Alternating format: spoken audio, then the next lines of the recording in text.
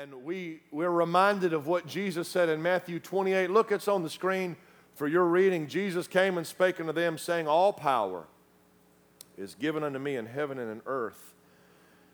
Go ye therefore and teach all nations, baptizing them in the name of the Father and of the Son and of the Holy Ghost, teaching them to observe all things whatsoever I have commanded you.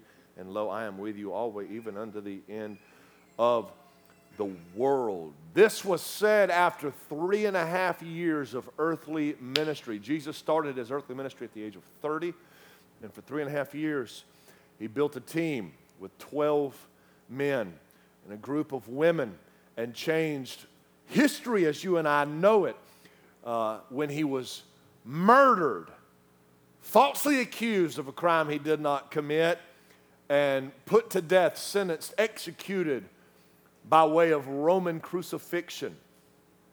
And the Bible teaches and tells us that after 3 days and 3 nights, just as Jonah was in the belly of the whale, he rose from the ground, from the grave, alive on Easter Sunday morning.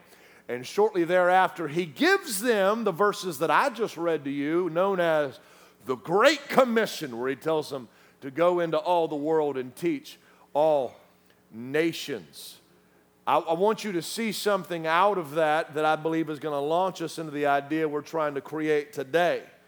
After commissioning this church, he commissions them with something to do. God did not call his people to sit idle and wait for his return. You got to work while you wait. And he said to them, all power is given unto me. The Holy Spirit is going to infuse you with that power, and then I want you to go. And that's where we ended up in the book of Acts. That's how we got into chapter 2, where we learned they were gathered together in Jerusalem in chapter 1, into chapter 2, waiting on the promise of the Father. All right, he's going to give us the Holy Spirit. He's going to give us that kind of power so we can go and do and be the church that he called us to be. So they're up there waiting, 120 of them, men and women, in this tiny little upper room in Jerusalem. And then the Bible tells us on the day of Pentecost, the Spirit came and filled that room, and they were all infused and indwelt with the Holy Spirit of God, filled with his power, and God did miraculous wonders and signs at the very hands and mouths of the apostles. And the Bible teaches us that they gathered there. And then the rest of Acts chapter 2 tells us about the days and weeks and months that fell out of that upper room experience and how they grew. So we see that they gathered, and then we saw that they grew. Now we see that there is one more thing the church did that pointed people to a new life in Christ. Acts chapter 3, because that's where we left off. We went all the way through Acts 2 in 2 weeks. Look at Acts 3. Now Peter and John went up together into the temple at the hour of prayer, being the 9th hour. And a certain man, lame from his mother's womb, was carried, whom they laid daily at the gate of the temple, which is called Beautiful, to ask alms. He's begging for money of them that entered into the temple, who, seeing Peter and John about to go into the temple, asked an alms. And Peter, fastening his eyes upon him with John, said, look on us. And he gave heed unto them, expecting to receive something of them. Then Peter said, silver and gold have I none, but such as I have give I thee. In the name of Jesus Christ of Nazareth, rise up and walk. He took him by the right hand and lifted him up, and immediately his feet and ankle bones received strength. And he, leaping up, stood and walked and entered with them into the temple, walking and leaping and praising God. And all the people saw him walking and praising God, and they knew that it was he which sat for alms at the beautiful gate of the temple. And they were filled with wonder and amazement at that which had happened unto him. Go back to verse number 3. He's sitting there by the gate as he's been brought and laid every single day. Right before you go in to the church house, this joker's sitting out there with a cup and a cardboard sign. And verse 3 says, who seeing Peter and John, underline this, about to go. What did Jesus tell his disciples to do in Matthew 28? What did he tell them to do? What did he tell them to do? Green means he said, go. And here we see, right into chapter 3, they've gathered, they've grown, and it says they're going, but where are they going? They're going into the temple. They're what you and I would say, going to church. They're going to church. And if I'm looking at my Bible right, I don't think Jesus called them to go to church. Are y'all ready? He never called them to go to church. My Bible says he called them to go be the church. So you've got them going into the temple. And that reveals the mindset that is very prominent right now in Christianity. This mindset, let's go to church. There's no such thing as let's go to church, because you are the church. You go to church. This mentality in the South that has bred itself in Western civilization of Christianity is you just go and you sit into a room, whether it has a steeple or it's in a shopping center or it's a brick building or it's a metal building. You go and you sit and you listen to these people sing, and then you sit down and this guy or this girl's going to get up and they're going to talk to you out of this ancient history book, and then you're going to go to Cracker Barrel and have some fried chicken. That is going to church. And Jesus never called you and me to go to church. He called us to go and be the church. And if you look, pay attention, in verse 3, they were going to church, but by verse 6, Simon Peter figured it out, and he started being the church. Verse 6 says, Peter said, silver and gold have I none, but such as I have, give I thee. In the name of Jesus Christ of Nazareth, rise up and walk. And he took him by the right hand and lifted him up, and immediately his feet and ankle bones received strength. I think this is what Jesus had in mind when he called his disciples to be the church in his place when he left this planet. In fact, when you be the church, you'll do what Peter did. You'll be the church with resources. He said, I tell you what, I ain't got silver and gold, but what I do have in my resources, I can give it to you. What I do know, I can share it with you. And can I take a commercial break and testify at 9 a.m. and say, if Jesus is all that you have, then he will be all that they will ever need. Because he's got deeper pockets than Trump. May I say he's got a bigger map than the world. He's got more knowledge than all history and philosophy. Does anybody know the resource I'm talking about in Jesus? He is our all in all, and he is everything we need. He can be the church with resources, be the church with reach. It says he reached down and took him by the right hand. The church has gotten so good at reaching in, we forgot how to reach out. And may I remind you, Simon Peter knew what it was like to be down for the count, and somebody reached down and picked him up. So he said, let me show you what I do know how to do. And I'm in the business of picking people up, because I remember when I was down and I needed to pick me up. Is there anybody in this room that remembers when you were down and you needed somebody to be the church? You needed somebody to show you grace, show you mercy. I wish I had a 9 a.m. witness in this place. I remember when somebody helped me out when I couldn't help myself out. Be the church. Be the church with your resources. Be the church with reach. Be the church with restoration. The Bible says the guy's ankle bones and feet received strength, and he stood back up. And our church ought to be a church that puts people back in right standing, helps them get back on their feet mentally, emotionally, spiritually, financially. Be the church. That's what he called them to do. You see what God was doing? They were graduating through the early book of Acts with this idea, well, hey, let's go to church. Here they are heading to the temple for a worship service. And Jesus is teaching them how to be disciples that go, not to church, but go be the church. He was turning his disciples into go people. And if we want to be that church, we have to go. We gather. We grow. But if you want to be that church, we must go. Everybody say go. We go. We're a go church. I'm glad to be a part of a go church. That makes me a goer. That makes you a goer. That makes us goers. And so someone may ask, what's a goer look like? Pastor D, I'm glad you asked. I want to show you two characteristics about a goer that I think would highlight who we are as that church. Goers have sight. Goers have sight. They have sight. The Bible says in verse 3 that the lame man saw Peter and John about to go into the temple and ask an alms, and Peter, watch this, fastening his eyes upon him. Fastening his eyes. He saw this boy and he fastened his eyes on him where he could not look away. He saw him with such aggression and saw him with such intentionality and saw him with such intensity that he was captured by what he saw, and he captured what he saw. Goers have sight, a sight that sees the need. Goers can see the need. They see what the need is. They see that the need is broken.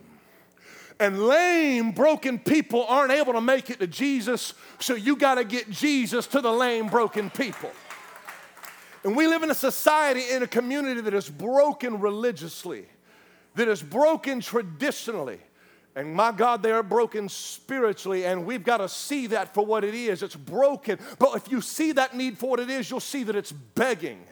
Whether or not they know it, this community is looking, they are searching, they are reaching, they are grabbing, they are begging. They want something real. They may say they need some money, but they need something deeper than that.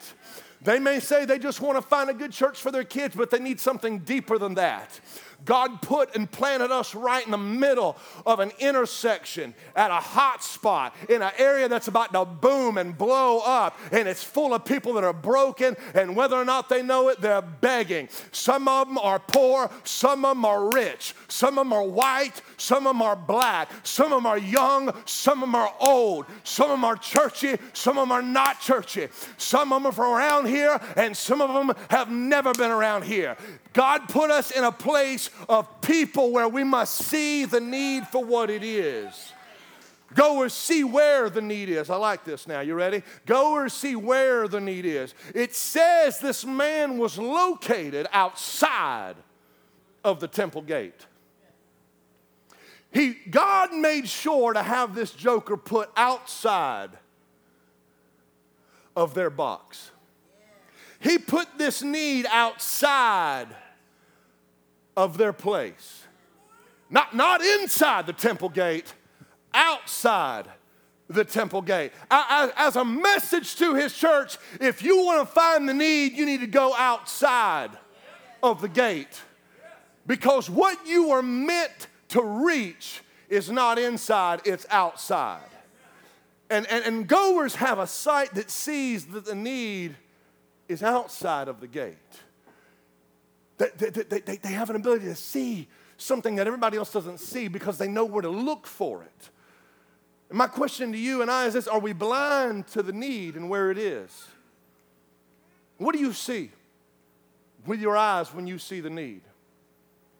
What do you see when you see this guy down here at the corner of Walmart holding a sign that says he needs food? You see a bother, you see a burden. You see opposition, or you see an opportunity? What do we see when we drive by the Boys and Girls Club in Commerce? What do we see when we drive by a neighborhood that don't look like ours? What do we see when we're standing in Walmart and we see somebody that ain't dressed like us, can't dress like us, and won't dress like us? What do we see when we look across the gas pump and across the parking lot and we see somebody with a pickup truck that looks like it's on life support? What do we see when we see somebody stand out here in the parking lot waiting for the clinic to open so they can get the pills? What do we see? Does that old prideful flesh rise up and say, God, I'm glad I'm in better shape than they are. They need to get it together. Are we goers? to see what the need is, see where the need is. There's a reason they'll be in the parking lot. There's a reason they'll be out on the street. There's a reason they'll be down there and not in here, because in their mind, they're not welcome here. They're not wanted here, because they already tried one of these places and they got looked at funny. They had people pay them special attention because they didn't dress the part, they didn't walk the part, they never could contribute, they were a liability and not an asset. Am I preaching yet in this room? But goers have sight. Goers see beyond the facade of what everybody else says and everybody else sees, because goers see the need for where it is and they see the need for what it is. But it will never be enough to see the need. Now you have sight, I have sight. If we're goers as a church, we have sight to see that need, but seeing a need is never enough. It's kind of funny that the church, they're kind of like us. They needed a little bit of help. Like, these guys spent 3.5 years doing this thing with him, thinking he's going to set up a kingdom. Well, he's going to set up a kingdom, but he ain't even set it up yet, and that was 2,000 years ago. They're thinking he's going to set up a 1,000-year reign, and we're going to reign with him. It's going to happen any day now. And then he dies and rises again. And even still before he goes back, they're still asking about that hey, how about that, hey, king, how about that kingdom? And he says, it's not for you to know the times or the seasons. It's not for you to worry about that, because the day of the Lord can be 1,000 years to man. Don't worry about your timetable. I got mine figured out. Go be the church. So they go do what he says. They go gather in the upper room. They're up there in the upper room, and that's where the Spirit of God infuses them with power from on high. And what's funny is they're a lot like us. They get all these resources at their fingertips, all this power, this major power source, and then they go right into the temple. They got that gather thing down, you know what I mean? Sunday morning, I'm there. And listen, they were committed. They did it every day. They were doing this thing every single day. Yeah. And they didn't have a coffee bar, right?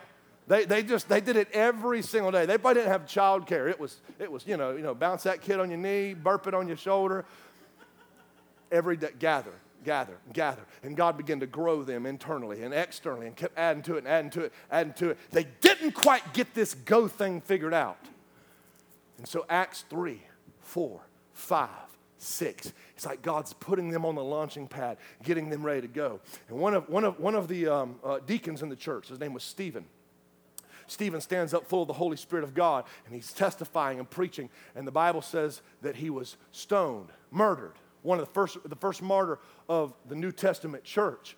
And through this persecution, this great wave of persecution and agitation begins against the church. And there's this fellow by the name of Saul, later saved in Acts 9, called Paul. Y'all stay with me, I'm going somewhere. And Saul is a murderer, a persecutor of the church. And the Bible says in Acts 8, if you go to Acts 8, everything was set up for Acts 8. And the Bible says in verse number 1, Saul was consenting unto his death. Whose deaths? Whose death? Stephen. We just talked about Stephen in Acts 7. And at that time, there was a great persecution against the church, which was at Jerusalem. And they were all scattered abroad throughout the regions of Judea and Samaria. Now, I hope that just jumped out and slapped every Bible scholar in the face. If you've been paying any attention the last 2 weeks, I hope that got you. What did he tell them in Acts chapter 1? Go wait until the Holy Spirit has come upon you, and then you'll be witnesses unto me in Jerusalem, that's hometown, that's headquarters, HQ, and Judea and Samaria and the uttermost parts of the world. They don't get it. They're still in Jerusalem having church. And through the murder of Stephen, through this great persecution, through this guy named Saul, it says they were all scattered abroad through the regions of Judea and Samaria. Sometimes the only way for God to get you to go is to kick you to go. Sometimes the only way for God to get that bird out the nest is to make the nest a little uncomfortable. They were scattered except the apostles. Boy, they're stubborn. We know that. And devout men carried Stephen to his burial and made great lamentation over him. As for Saul, he made havoc of the church, entering every house, hailing men and women, committed them to prison. Therefore they were scattered abroad, went everywhere, preaching the word. Goers don't just have sight. Goers are sent. Goers are sent. Jesus told them in Matthew 28, go. I'm leaving. You should do the same. I'm going. I need you to go. They're gathering together. They keep coming in the temple, and God's like, they don't get it. Go. The need's outside. I put that joker outside of the gate so you would go. You keep going to church thinking you'll be in the church, and going to church is not the same thing as being the church. If you want to be the church, you got to go. Not go to church, go to the world. Be the church, go to the world. Jesus told his disciples in John 20:21, he said this, as my Father hath sent me, even so send I you. And so we see this church being sent. They're being sent. And in Acts 8, there's this evangelist named Philip. And he's one of the ones that is scattered abroad. And he goes everywhere preaching. And he ends up in Samaria. This guy goes to Samaria and turns it upside down. Samaria was full of, guess what? Samaritans. All right? Half Jew, half Gentile. Known as a mixed breed that Jews have nothing to do with. So here Philip, this Jewish preacher, goes to Samaria, starts winning these people to Jesus, starts giving these people the good news of the resurrection of Christ, and people are saved. The whole town is in revival. I mean, it's happening. Y'all stay with me. I promise you, I'm going somewhere. It's on in Samaria. Bigger and better than any Billy Graham crusade, anything you and I have ever seen. It's just on. In verse 26 of Acts chapter 8, and the angel of the Lord spake unto Philip, saying, arise and go. Wait a second, man. You just plugged me into a hot spot, and now you're telling me to leave? Right when it's getting good, you want me to leave? You want me to go? He told him to go. Why did he tell him to go? I'm sending you somewhere. I'm sending you somewhere so that you will invest. Watch this. He told him, go toward the south unto the way that goeth down from Jerusalem unto Gaza, which is desert. And he arose and went. If you look at a map, having been there, this is a little bit more relatable now. He was in Jerusalem. And he went all the way up to Samaria. And then God says, all right, now I want you to leave Samaria and go down to the Gaza Strip, which is a desert place. And everybody knows there ain't nothing down there in the desert. And so you're not only telling me to take this journey, you're telling me to take this journey away from a place where it's happening to a place where there's nothing. And not to mention, it's 50 miles. And I mean, look, let me tell you, he didn't pull out his phone, hit his Lyft app, and pick up a Lyft or an Uber. 50 miles. And he had to take this more than likely on foot, majority of it. The time he's putting in. The joker's got to eat. Somebody's got to pay for the food. Along the way, you're stopping at a lodge or an inn. You're having to find shelter. He's having to invest himself in this go. He's having to invest himself in being sent. But then if you look, the Bible says that he went, and behold, a man of Ethiopia, a eunuch of great authority under Candace, queen of the Ethiopians, who had the charge of all her treasure and had come to Jerusalem for to worship. This guy was returning. And sitting in his chariot, he was reading the Old Testament book of Isaiah. And if you continue in the scripture, he was in chapter 53 of the Old. See, in that day and age right there, they had the Old Testament. He was reading the book of Isaiah. They didn't, you're like, well, why wasn't he reading Ephesians? Because Ephesians wasn't written. Because Paul was still Saul. You know, you got to get your chronological stuff. You know, if the King James Bible was good enough for Paul, it was good enough for me. Praise God. All right. He's reading Isaiah. He's reading the Old Testament. So this guy, he's an official of the queen, coming from Ethiopia. He's in a chariot. He's coming back from Jerusalem. Everybody gathered there for worship. He's coming back. He's got a copy of the Old Testament, and he's reading Isaiah. Now, this guy's kind of prestigious, working for the queen, so he's probably actually not reading it himself. He's got a reader, someone who reads out loud, as was custom. As he's traveling, somebody's reading it out loud to him, which is why Philip heard this being read. And the Bible says in verse 29, the Spirit said to Philip, look, go. But what he say? Go near. Go involve yourself and join this guy's chariot. So in the context, you've got this guy riding in a chariot listening to Isaiah. And Philip comes running up next to him. Hey, man, what you reading? I don't know. I don't know what I'm reading. I'm not real sure. Do you have a clue? Yeah, I'm familiar with that. Can I help you understand it? He says, man, come on, get up here. So Philip jumps up in the chariot with this guy. They're in the middle of the desert. Ain't nobody out here. He went from revival to nothing. He's riding in the chariot with this guy, and the guy's reading Isaiah 53. And it's the part of Isaiah 53 where it talks about Jesus being led as a lamb to the slaughter, and he was dumb in that he opened not his mouth. All of it was a prophecy foreshadowing what would happen with Christ during his trial and crucifixion. And the eunuch says in verse 34, of whom speaketh the prophet this? Now, is the guy talking about himself? Is Isaiah talking about himself? Or some other man?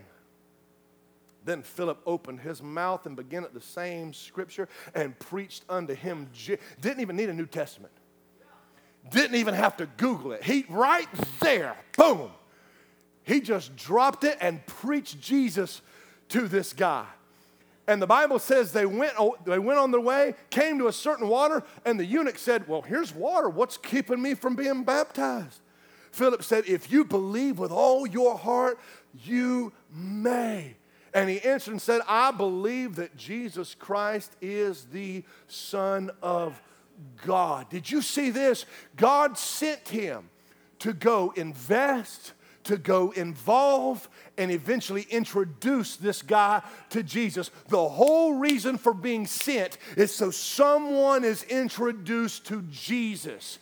If you give them a food kit, it's a stepping stone to get them to Jesus. If you work with them and they become your friend, it's a stepping stone to get them to Jesus. If you take them down to Walmart and you fill their buggy up with groceries and you put gas in their car, it's a stepping stone to get them to Jesus. If you pray with them, if you bless them, if you're kind to them, it's all a stepping stone to get them to Jesus. Philip was not bothered to go. He was burdened to go. He wasn't guilted to go. He was glad to go. He wasn't made to go. He was meant to go. I remember when it hit me that I was to go. I had been sent. It was only I had to. I had to go. So I ran a van route and picked kids up and brought them to church. And God said, now go to Bible college. So I went to Bible college. And he said, now go preach in the jails. So I preached in the jails, preached in the nursing homes. I preached in the nursing homes. Go preach in the homeless mission. I preached in the homeless mission. Go preach on the street. Yeah, I preached on the street. Go preach when nobody's watching. I preach when nobody's watching. Go down the road, preach to the bugs on the windshield till they all get saved. Just keep on preaching. Go. I'm sent, so I went. God said, go to Athens, start a church. I started church in Athens. God said, come to Commerce, start a church. I started church in Commerce. Go wherever you're sent. So I just went. I just had, I have to go. I see the need, but it's not enough to see the need. I'm sent to go meet the need. And the need's outside. And sometimes the best way to introduce somebody to Jesus is just invite them to church. I didn't realize how simple that was. I started off a bona fide, Bible-thumping, sin-hating, devil-chasing, hell-fearing, heaven-loving Christian walking around knocking on doors. No, see, the church I got saved at, the old-fashioned church I got saved at, we did Saturday morning soul winning. Oh, you haven't lived until you do Saturday morning soul winning. I had no idea what a JW was.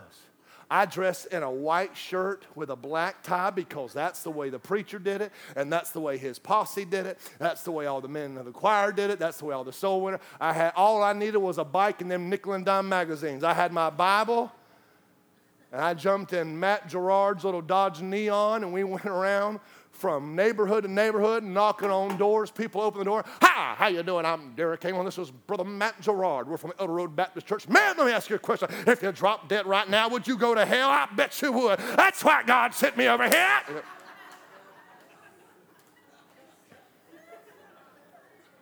I never heard, win them to yourself, then win them to Jesus. Nobody ever told me that. Nobody ever said, hey, invite them to your church. I'm not saying you can't win souls like that. The Bible says he that winneth souls is wise, but there's more than one way to win a soul. And I remember getting into Bible college and really leveraging that kind of thing. There were times when I'd be at a grocery store somewhere and God would say, go tell him. And I look over there and it'd be somebody look like John, you know, go tell him. And I'm like, Lord, surely. Come again. I've only got one bar. I'm not sure I heard you right there. Say it again. Go tell him about me. You know, so I'd go witness. And I'd had times in grocery stores where grown men right there in an aisle at the produce section just break down and get saved. I'd be driving down the neighborhood and past some kids playing basketball, and God'd say, turn around and go tell them. I'd go tell them. I had times where they'd laugh. I had times where they'd cuss me out. I had times where they'd threaten to fight me, and I was barely saved. I'm like, bless God, let me take off my white shirt and my tie first. But I had this mentality, if I've been sent, I must go. So I went. Everywhere I was sent. I came to realize the go encompasses everywhere that you go. You're never not going.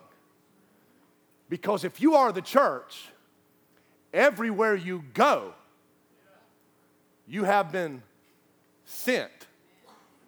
So you're never off the job. You're never off the clock. Everywhere you go, you've been sent. Because he sends us into the world. I remember working for the credit union in Bible college. I got a job as a basic teller. And then I got promoted to the busiest drive-through teller in all of North Augusta.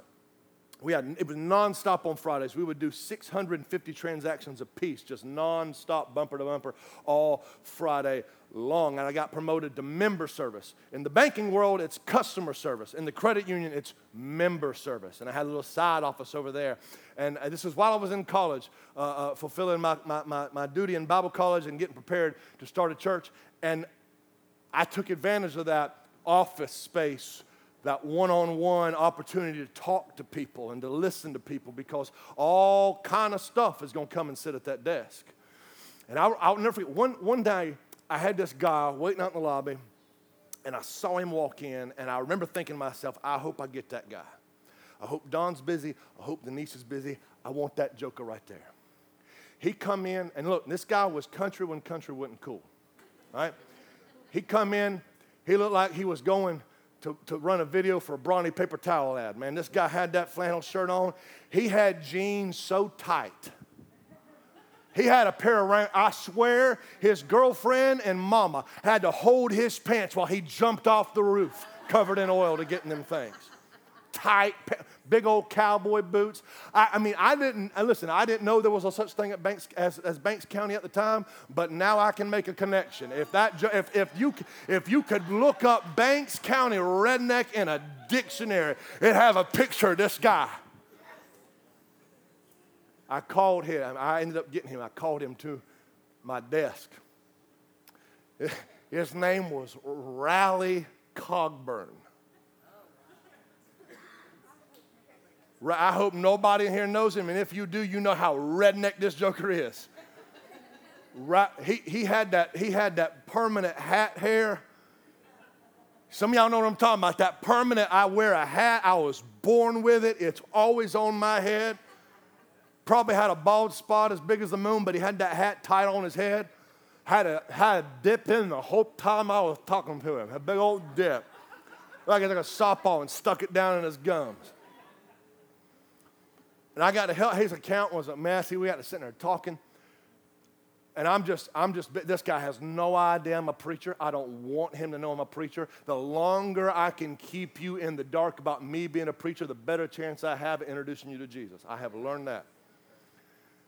And we're sitting here talking and conversing. He just needs an ear. He needs somebody to talk to. He opens up, man. He just spills his beans. He's got a mess of a life going on. And I'm just listening to him. I'm not trying to Dr. Phil it. I'm not trying to hand him out some advice or give him, I'm just listening to him. And I leaned up about halfway through. I leaned up and said, what are you doing tonight? He said, I ain't got no plans. I said, you ever been to church? He said, oh, yeah, I don't go to church. I don't like church. I said, me neither. He said, okay. I said, you want to go to church with me? He said, I thought you didn't like church. I said, I don't like church. I want you to come to my church. You go to church? I do go to church. You ever heard of this church over here? It's called Victory, right up on the hill. Is it the big one? Yeah, it's the big one. I don't like big churches. Me neither. What? At this point, his head's about to explode. I said, but this ain't like any other big church you've ever been to. Forget about the size. I said, look, tonight we got to bring a friend. Tonight is friend night. I was lying. It wasn't friend night, but I was lying to get him in touch with Jesus. I said, it's friend night. I can't walk in there again on a friend night by myself. I got to have you go with me. I'm not facing that embarrassment. I need you to be my friend for the evening. Let's go to church, man. I guarantee you something will happen there, man. It'll help you. You'll feel a whole lot better about some of this junk. What time does it start? 7 o'clock. I don't get off work till 6:30. That's all right. Just come, dress. I don't care. What do you do for a living? Septic tank. Just come on, man. Just come on. Just come on. Come on. We'll sit in the back. I lied again. I sat on the front, but I wasn't going to tell him that either. Boy, he pulled up, and he had the truck to match him. Boy, I'm telling you, mud bogging tires. You know, it was one of them like '88 Toyota Tacomas, the 4 cylinders that get like 22 miles to the gallon, but his tires were so dadgum big, he probably got 10 miles to the gallon. I met him in the parking lot, and he said, man, I don't know about this, man. I said, I promise you it's going to be fine. You said, we'll sit in the back. I lied again. We went in. I said, man, look, the back is all full. We're going to have to sit on the front. He said, but I see. I said, come on, Rowley, we got to go. I put him right on the front row of Victory Baptist Church. And they're a whole lot like us. They're a little bit different now, but they're a whole lot like us, and they let God just do whatever. They let God show. And I'm talking, it was on from the beginning. I'm thinking, this is going to be one of them services where it gets good. And then it started getting so good, I'm like, oh, we're going to scare the devil out of this joker. He's going to get scared.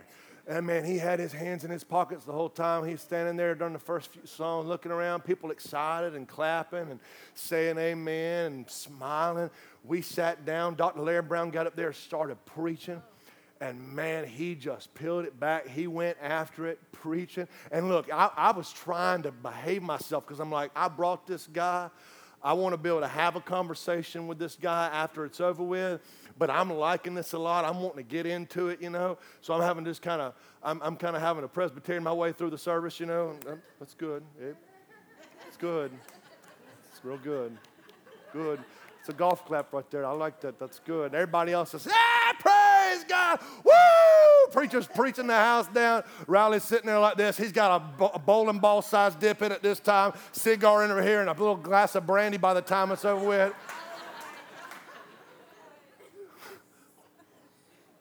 That service got wrapped up, and they do what we do at the end of the service.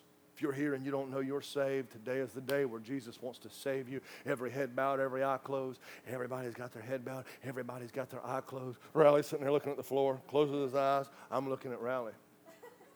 Because I want to see I brought him. I have permission to look, without him knowing. It can't be like this, You got to be kind of, and so I'm praying for this joker. He's done told me all these things going on in his world. He's broken. He's begging. He's the very reason I came to Bible college. I didn't go to Bible college to learn how to preach. I came to Bible college to introduce people like him to Jesus. That's why I'm here. That's why I was sent, so I went. I'm sitting here praying for this guy, and I watch his hand trembling during that invitation. And I love being on the front row because there ain't no pew to grab in front of you. He's sitting there shaking, man. Pastor Brown gives that invitation. If you don't know if you've ever been saved, and buddy, I watched that hand start to go up like this. Little meek, barely hand raised. Dr. Brown said, hold that hand up. Don't you be scared. I'm like, oh, we're halfway there. Pastor Brown led him through the sinner's prayer. And when people pray and they're getting saved, a lot of times people pray, in their heart. They whisper it. Pastor Brown never disclosed none of that. He just said, I want you to pray right there where you are. Pray this prayer with me. Dear God, I am a sinner. Dear God, I am a sinner. Right there out loud, I'm looking at him like, oh my God, this nigga's about to get in. He prayed the whole prayer out loud. Ain't nobody else in the whole building. 1,000 people sitting on that Thursday night service. I'm a sinner. I need to be saved. God, forgive me, wash me, cleanse me, take me to heaven when I die. In Jesus' name, amen. He got tears running down his face. I hugged him. He looked at me like, what the heck are you doing? Went out in that parking lot. He said, man, I had no idea this kind of stuff existed. I didn't know this kind of stuff happened in church like this. I've never heard anything like this. I said, man, Jesus made sure you came to my desk today. God wanted you to hear this. I was sent to that credit union 6 months ago to sit at that desk. And you were sent in that door with the mess you had going on to sit at the... It's not an accident that me and you crossed paths in this desert. It's not an accident that I crawled into your chariot. It's not an accident that I had answers to your questions. It's not an accident that I was sent to you. How many, and this is a fitting illustration because this is Banks County. How many Raleigh Cogburns have saturated this whole community that we were sent to, that we were meant to cross paths with, that we were meant to climb in their chariot? We're meant and we're sent to take food and put it in their fridge. We're meant and we're sent to give them a personal invite to join us in a 9 o'clock worship gathering. We're meant and we're sent to be the tangible, touchable evidence that Jesus is alive, that Jesus loves them, and that Jesus cares about them. We were meant and we were sent. Isaiah said, I heard the Lord saying, whom shall I send? Who will go for us? And Isaiah said, here am I. Here am I. Send me. We gather. We do that pretty well. We grow. Starting to see that more than ever. My question to you is this. If we really believe we're here for people to experience new life in Christ, can we go? Can we go on a Sunday? What would you do if you showed up one Sunday and I said, okay, here's what we're going to do. We're going to sing a few songs, we're going to give, and then we're going to go. What would you do? What if the sermon was you going? What if we went and lived the sermon right then? What if we went and did our go right then on a Sunday? What if we did it on a Saturday? We're doing it in August. What if I told you everywhere you go is where you've been sent? You're going to work tomorrow. You were sent there. You're going home. You were sent there. You're going to drive past how many houses on the way to yours? You were sent. Who are you going to see when you go eat at Cracker Barrel in a little bit? You were sent. Everywhere you go, you've been sent. We don't need to be a church that goes to church. We need to be a church that goes and is the church.